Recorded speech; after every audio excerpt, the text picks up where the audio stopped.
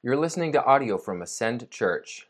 For more information about Ascend or to access more gospel-centered tools to grow as a disciple of Christ, visit ascendkc.org. I invite you to turn in your Bible to Revelation chapter 3. Revelation 3, and I'm going to go ahead and read the passage, and then I'm going to invite you to be able to lay aside maybe some baggage of previous study, maybe some baggage of previous preaching, to be able to see the Laodiceans in a new light. Revelation 3, beginning in verse 14. If you don't have a Bible, look in the seats in front of you.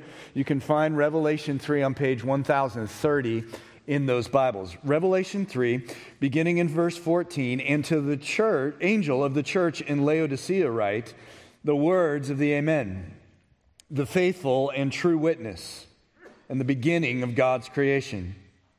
I know your works. You are neither cold nor hot. Would that you were either cold or hot. So because you are lukewarm and neither hot or cold, thanks, Ben, I will spit you out of my mouth. For you say, I am rich, and I have prospered, and I need nothing, not realizing that you are wretched, pitiable, poor, blind, and naked. I counsel you to buy from me gold refined by fire, so that you may be rich, and white garments, so that you may clothe yourself, and the shame of your nakedness may not be seen, and salve to anoint your eyes, so that you may see. Those whom I love, I reprove and discipline, so be zealous and repent.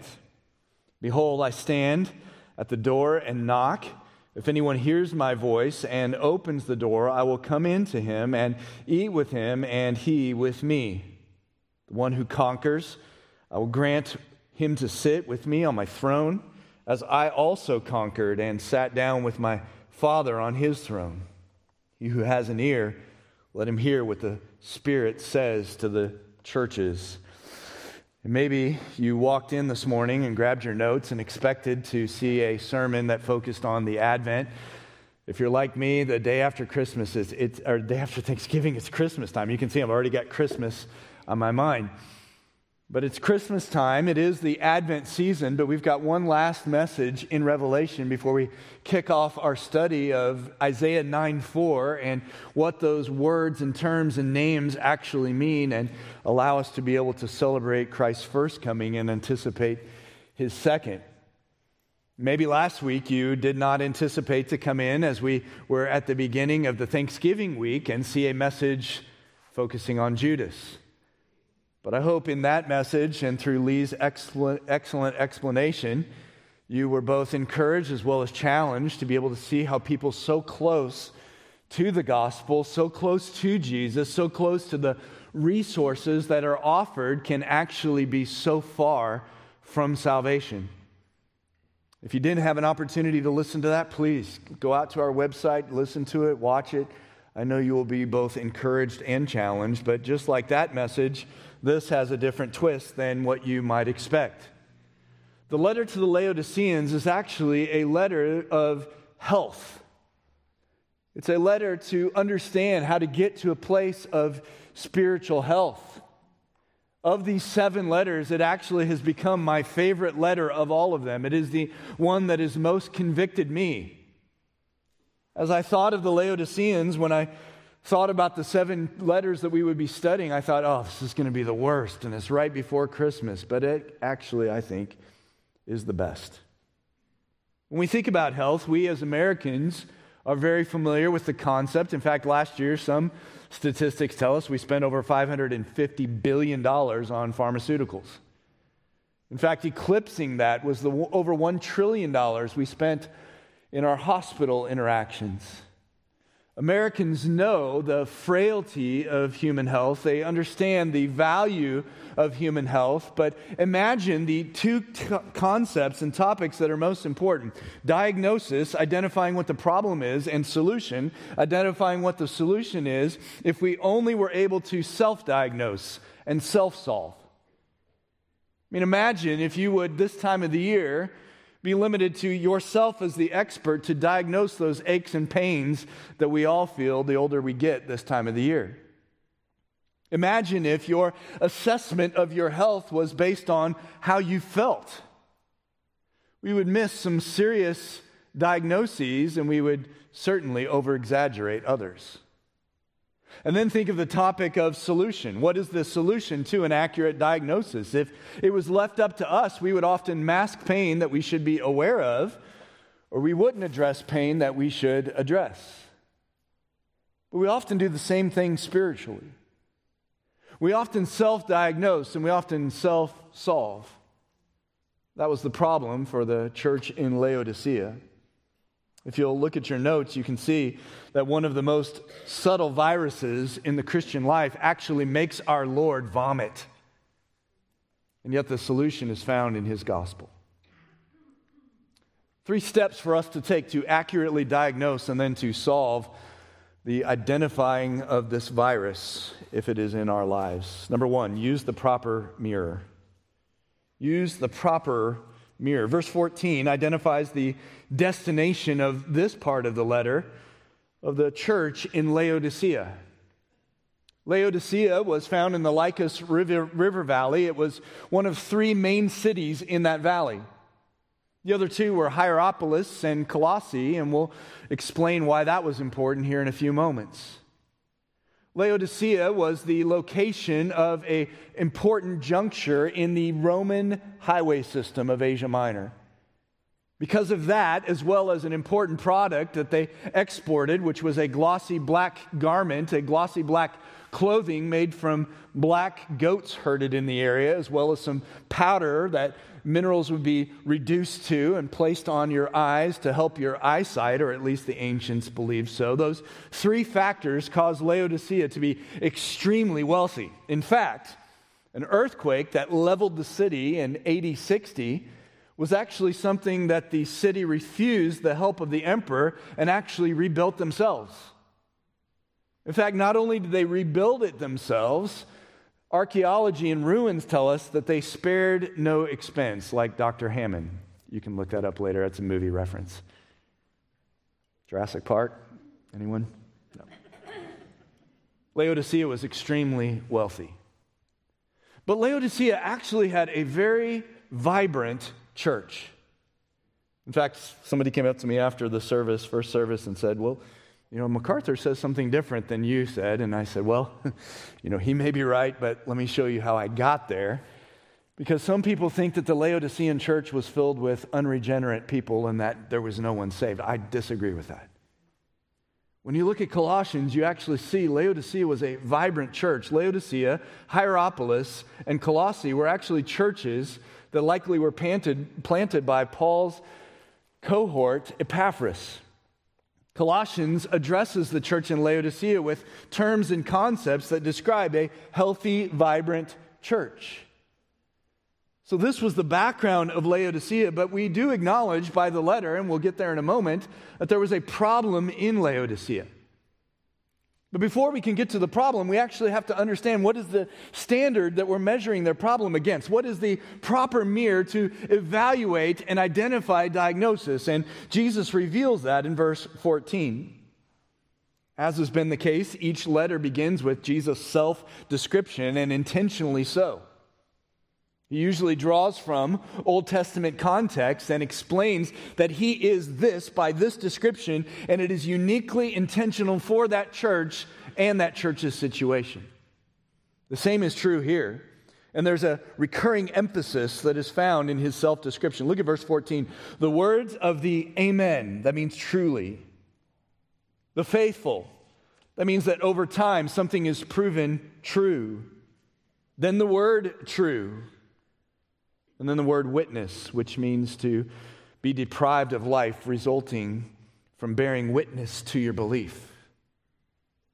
The emphasis in this 4-fold self-description is true, truly, true, true, true. But the description is actually the word, look at what it says in the text, witness. And I believe what Jesus was doing is drawing the reader's attention back to the book of Isaiah. Would you turn back there? Isaiah 43. If you're reading one of those Bibles that you grabbed in the seat backs, it's page 630. Isaiah chapter 43, we don't have time to walk through in great detail the context of Isaiah, but I can explain it like this. Isaiah was written to the people of God, ethnic Israel. God had chosen a people out of all of the nations after the Tower of Babel to have His favor placed upon them. He gave them a unique covenant relationship. He gave them clear instruction how to function and thrive as a people of God. He gave them resources to help them, prophets, priests, and kings. He gave them all of that, but their task was to be witnesses to the world around them, to be drawn to a relationship with God so that God's presence could be spread throughout the corners of the world and fulfill where Adam and Eve had failed. That was what Israel was supposed to be as witnesses. Look at verse 10 of Isaiah 43. It says, "You are my witnesses, declares the Lord." That was what Israel, ethnic Israel, was supposed to be.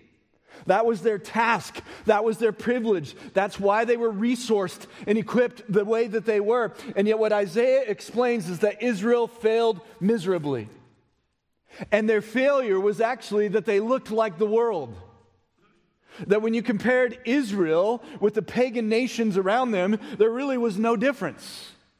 That's going to be important when we get back to the Revelation context. Isaiah 43 verse 10 goes on to say, "And my servant whom I've chosen." And that was an important topic in Isaiah. Isaiah had explained that there was a servant that God would raise up that would ultimately bring everything into reconciliation.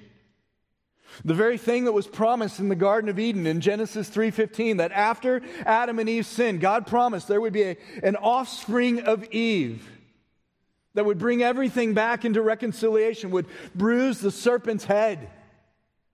That was the promise, and there had been candidates paraded before us in the Old Testament. There was Noah, there was Israel, there was Solomon, King David's son, and every one of them failed. And so Isaiah is drawing the reader's attention, ethnic Israel, back to the fact that God still was going to raise up a servant, but it wasn't going to be them. They had failed miserably. They looked like the world. There would be a servant that would be raised up. In a few chapters, we'll see in Isaiah 52, this servant would suffer. He would suffer and give his life as a payment for the sins of those who would believe. And then one day he would bring every tribe, tongue, and nation together to worship God, and that God would dwell with them and his people with him. And that is the promise that Isaiah is writing about. And so embedded right here in Isaiah is this concept of witness that the original audience likely would have been drawn to.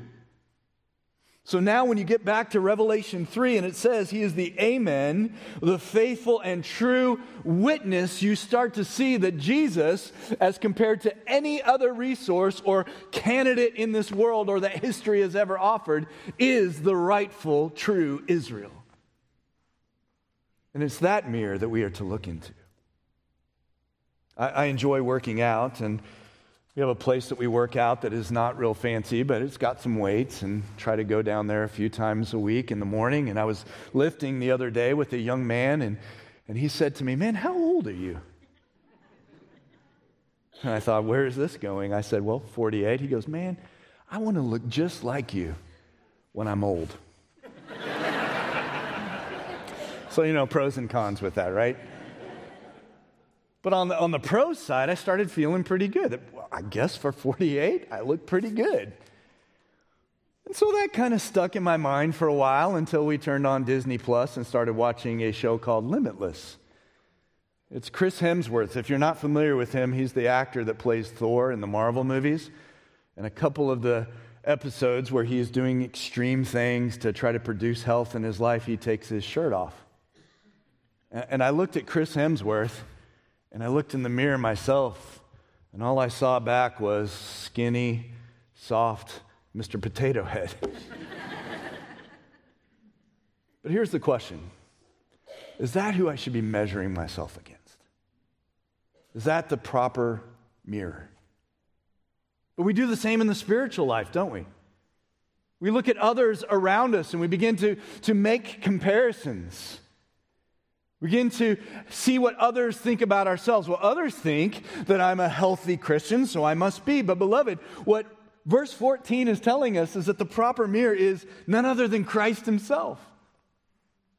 And when you begin to look at Christ as the measure of your spiritual health, you should begin to recognize that we are nothing but failures on our own. Spiritually speaking, just skinny, soft potato heads. But I love the next clause because that's the hope. See, we see that the diagnosis must only be when we compare ourselves against Christ himself, not others in our small group, not others that we're serving with, not elders, not our wives, not our husbands. It is Christ himself, and it should get us to a place where we are overwhelmed by our failure. But then the next clause is so important. It says the beginning of God's creation. I've always thought that to reference the universe. But I don't think that's what it is. When you look at the New Testament and you see how these terms are used, let me give you a few passages. Revelation 1:5, Colossians 1:15, and 2 Corinthians 5:17.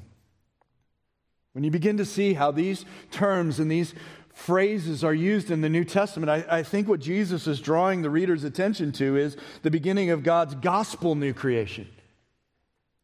And so it's expected that we look at ourselves in the mirror of Jesus and recognize we are depraved sinners. We are dead in our trespasses and sins. We can't even seek God on our own. And that should get us to a place of humility, a place of desperation, a place of dependence on what? On the new creation that is offered through Jesus Christ, which is none other than the gospel.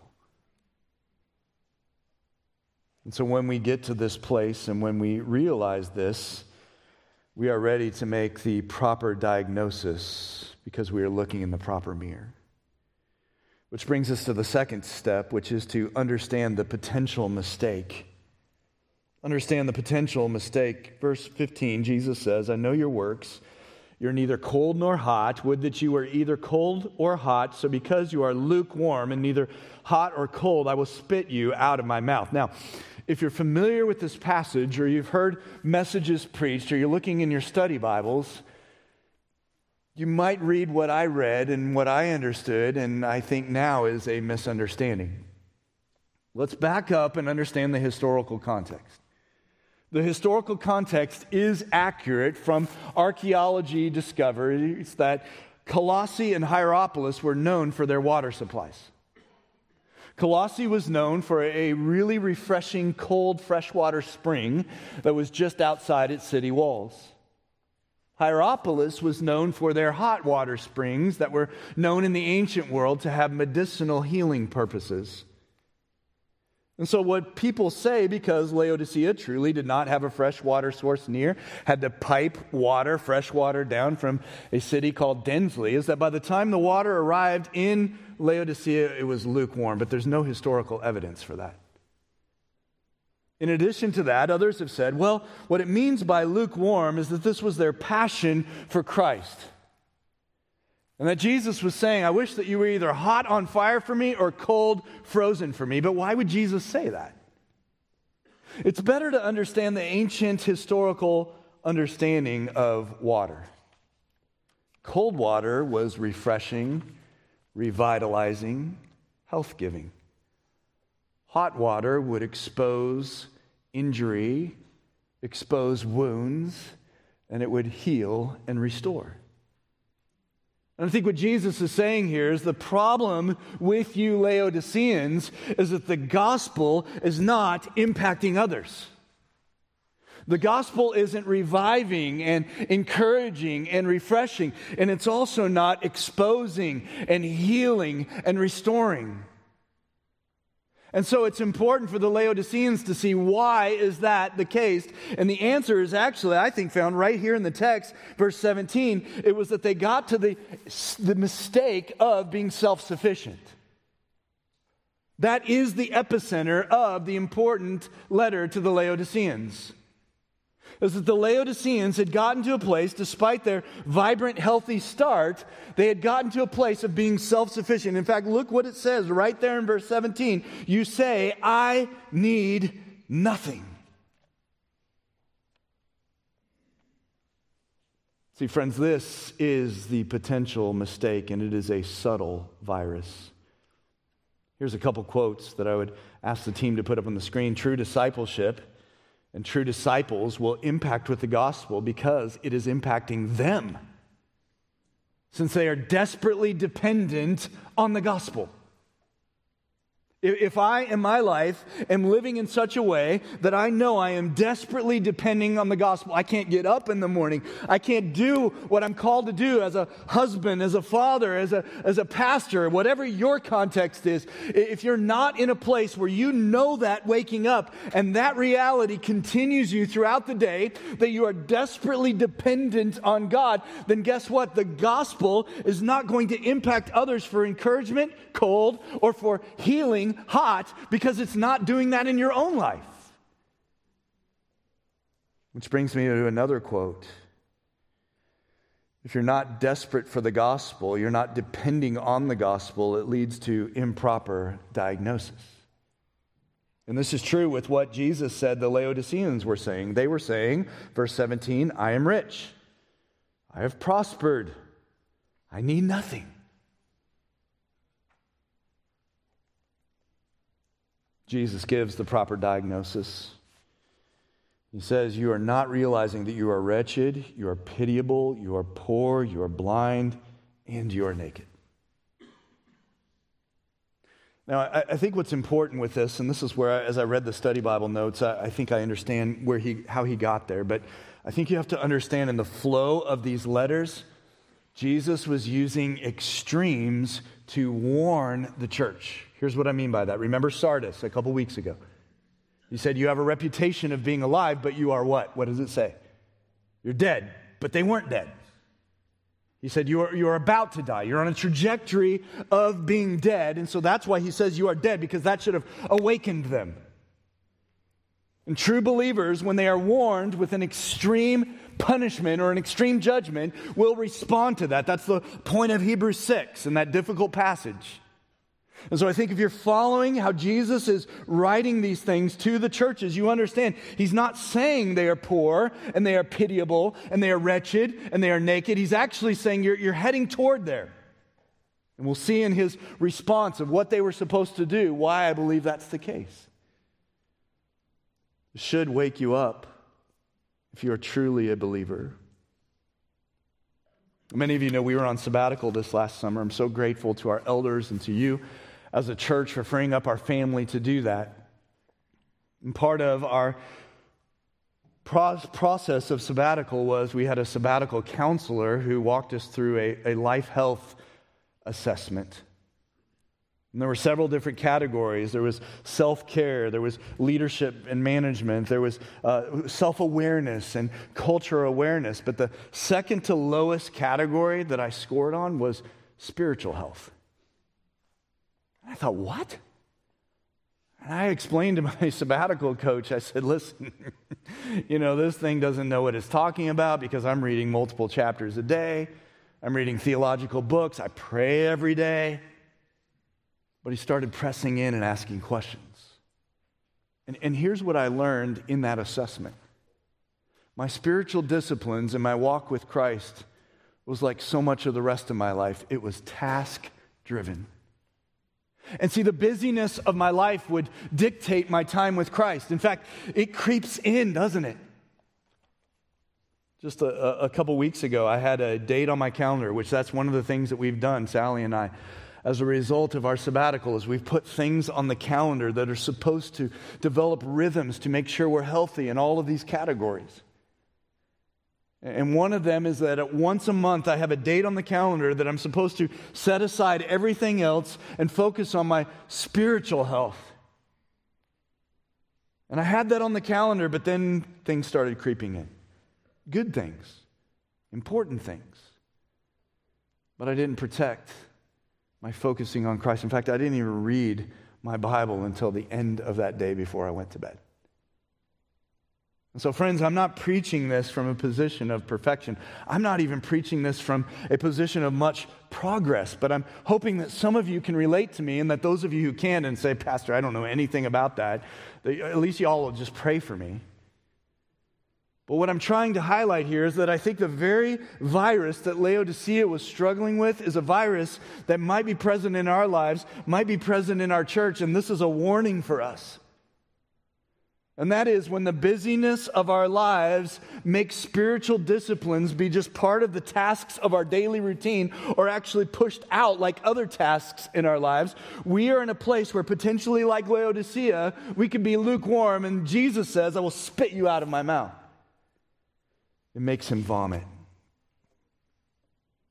In fact, this concept of spitting you out, when you study historical archaeology, you realize that the ancient Romans would actually use lukewarm water to cause them to vomit after they ate. And it would allow them to be able to eat more and gorge themselves. And so the imagery here is historically rich, but I think it's practically relevant. And that is, we have two opportunities. We have two sources of water. We have the Babylon system, the world system that tells us that everything we do should fulfill the lust of the flesh, the lust of the eyes, the pride of life, the system that says we just have to be busy, busy, busy, and the tyranny of the urgent. We have that world system, and then we have the cold and hot water of the gospel of Jesus Christ. And I got to tell you, let me just stand in the middle here for a moment and recognize that the saints of Scripture were busy. If we think the solution is just to stop being busy, that's not what's modeled to us in Scripture.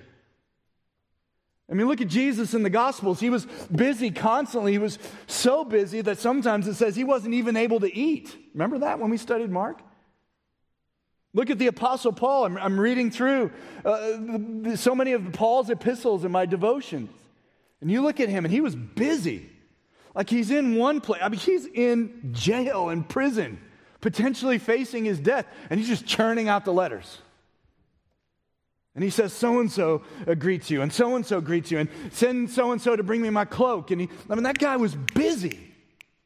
So the solution isn't to not be busy. The solution is to drink the right water.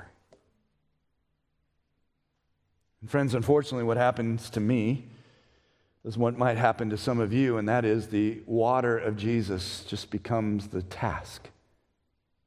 Like even this morning, I was reading 1 Corinthians 12 through 14, and if you're familiar with that section, that's a difficult section. It's talking about tongues in plural and singular. It's talking about sign gifts and prophecy, and you're starting to read through that, and it seems like in chapter 14 that there's this like prayer language, and man, I'm reading all of that, and I'm wrestling with it. I'm trying to make notes, and I'm sitting there thinking, God, don't you know I've got to preach today? Then this was convicting me. Put first things first. Drink from the cold and hot water. And more often than not, everything else will be taken care of in its proper time. So we've got to look into the proper mirror. We have to be very careful and be aware of the serious potential mistake, which brings us to number 3, utilize the perfect medicine. Utilize the perfect medicine. Verse 18, I counsel you. Oh, I love that. The phrase means to tell someone what they should plan to do. And I don't know about you, but part of the evaluation of the person counseling you is the person who's counseling you.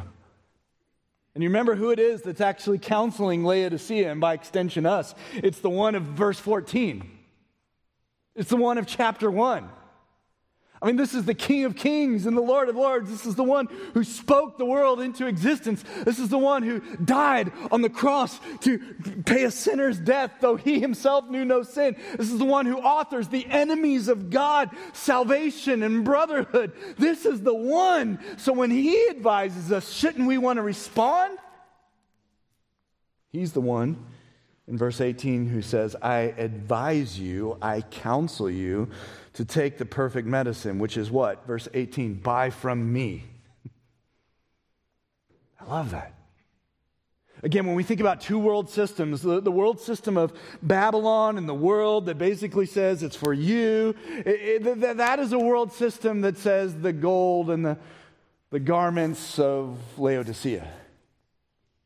But Jesus says, no, I want you to buy from me. I want you to buy my definitions. I want you to buy my standards. I want my worldview to be your lenses. And so that's why he uses what he does when he says, buy from me, verse 18, gold. You see that? But it's not just any gold. This is the good stuff. This is gold refined by fire. The Laodiceans would have been able to tell the difference between cheap gold and good gold. So this would have resonated with Laodicea. I counsel you to buy from me gold, the good stuff. But how does it become good? It's refined by fire. What a great imagery that is for Christians. The way that you get the gold that God offers you is through fire and tribulation. Isn't that interesting? Especially relative to this book. God brings his people through tribulations. He doesn't remove them from them. And in the process, he refines and purifies them. But it's not just gold. Verse 18, he says, also white garments, which, again, there's a historical context there.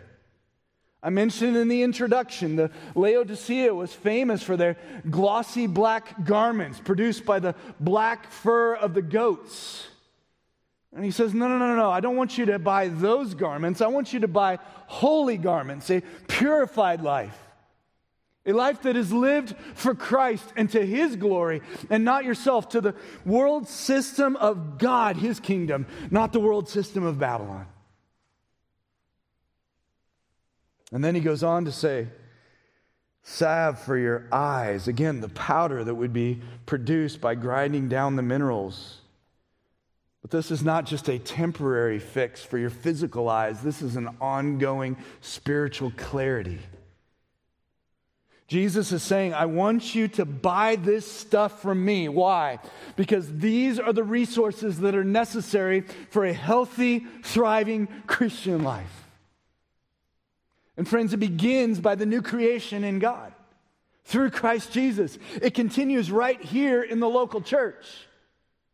This is not a religious group of people. This is not a religious event that we are doing right now. These are the means of grace.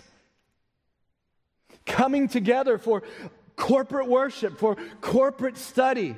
Coming together for small group, to have iron sharpening iron, to encourage one another, to grow up into Christ, using our skills and our gifts during one service to build up the body of Christ, and then enjoying worship in a second service. These are the means of grace. To baptize, if you give your life to Christ and you've never publicly displayed to your church family, you are not ashamed of the gospel of Christ. That is an important step. The Lord's Supper that we do rhythmically as a church that causes us to pause and to self-assess and to look for sin and to be able to evaluate relationships. These are means of grace. And friends, God has given those to us that if we are functioning within them and we are looking to Jesus, the author and completer of our faith, then we will have true riches. We will not have spiritual nakedness. We will not have spiritual blindness. So maybe you would say, well, I recognize number one, I know the proper mirror is Christ. Maybe you would even say, I also can see how there is a potential mistake of self-sufficiency, but I don't know what to do. Well, what you do is actually unpacked beginning in verse 19. Those whom I love. By the way, I think this is why there are believers in Laodicea at the time. He says, those whom I love. What does it say in the text? I discipline. I reprove. I correct. That's what he's doing to Laodicea. Therefore, logical statement, if he is doing that to somebody, he loves them. And he calls them to be zealous and repent. And even the next phrase in verse 20, behold, that's what behold means. Attention! I'm standing at the door and I'm knocking. The word knock means to signal the presence of someone to those inside. And I know this has been used a lot of times for evangelism, that Jesus is standing at the door of an unbeliever and he's knocking, and if you open it, you can receive salvation. I don't think that's the context. Again, if he loves the person he's disciplining, he's expecting their response to authenticate their conversion. And so Jesus is actually coming back to his own house, the church. He is the master of the house. I mean, when we see this imagery given throughout the New Testament, we understand that the person at the door on the inside is the servant, right? He's the slave. He's the doorkeeper of the master. And what Jesus is saying is he's knocking on the door saying, "Master's home," and your response will reveal who you are. If you're a thief and you hear the master's home, what do? You hightail it out of there. If you are truly the doorkeeper and you are the servant of the master, you open the door and you receive him. Jesus expresses his love. He's saying, listen, if you do repent, if you do return to a desperate dependence on me, then look, I will come in and I will eat with him. That is an expression of intimacy of relationship. Verse 21, the one who conquers. Remember, this is only something a believer can do. I will show by sharing my throne with you that we are brothers, that we are partners, that we are on the same team. Just as when I conquered, Jesus says. Remember that snapshot event that was foretold in John 16:33. And I sat down with my Father on his throne to demonstrate partnership, to demonstrate relationship. Verse 22, he who has an ear, let him hear what the Spirit says to the churches. Friends, this is an opportunity for us because, as I've shared, these are 7 historical churches. But because of the number 7 in the book of Revelation, it's more than that. These instructions are not just to the historical churches, they are to every church in the church age. And they are opportunities for us to evaluate if we have ears to hear what the Spirit is saying to the churches. And today we have the opportunity to evaluate our self-sufficiency. The solution, friends, is to drink from the living water of Jesus Christ. The solution is to abide in Christ. And to abide in Christ is a daily, moment-by-moment, desperate dependence on the gospel. Would you bow your heads and close your eyes? We can't just stay in a place of learning. God never intends us to learn with the end game of knowledge. The knowledge is always expected to be applied. And so here's the question for you to ask yourself. What is your sufficiency? And you may have a factual, truthful answer, but what does the pattern of your life demonstrate? Friend, maybe you've never placed your sufficiency on Christ's completed work. Maybe you've never embraced what Jesus offers through his death, resurrection, and place of victory. Maybe you've never acknowledged your sin, asked God to forgive you, and submitted your life to King Jesus. You can do that right now. He offers it to you. The Amen, the faithful and true witness, offers you the new creation. You can call out to him right now, and if you do that and you say, okay, well, what do I do next? There's people to the ends of the stage that would love to point you in the right direction. The next step is to get to know Jesus on a daily basis. Through his word, through prayer, through the means of grace of the local church. And that begins your journey. And then you join the rest of us that apart from Christ are skinny, soft Mr. Potato Heads. We are desperately dependent on the gospel of Jesus Christ. And maybe as we've been studying this, maybe the Holy Spirit has exposed something in your life, some pattern in your life that demonstrates a self-sufficiency. So here's what I want you to do as we pray, and then as this song is sung and we join them in singing, would you write down on your notes in the Learning to Living section Some activity or pattern that you can put off that is leading to self-sufficiency. Maybe you're giving God your leftovers with your spiritual disciplines and just spending time with Him if there's any time left. Maybe it's through tithes and offerings. Same thing. You're just at a place where whatever's left over, I'll give to God. Maybe it's that you're just viewing church as a Sunday morning event and your argument is, well, I just don't have time for anything else. But you're not drinking from the water that God gives you. And instead, you're on a trajectory of being lukewarm. What is it that for the month of December you can put off that's influencing self-sufficiency? And then, if we put off something, the gospel says we need to put on something. So what activity or pattern can you put on for the month of December that will move you toward abiding in Christ? I don't know that we ever get to a place where we can just say we've arrived. I'm living proof of that. But at least can we commit to the month of December that we will put off self-sufficiency activities and put on abiding in Christ activities and see what God does with that. As we end the study of these churches in Revelation, this is our opportunity, Ascend Church, to demonstrate whether we have ears to hear and whether we're actually listening to what the Spirit says to the churches.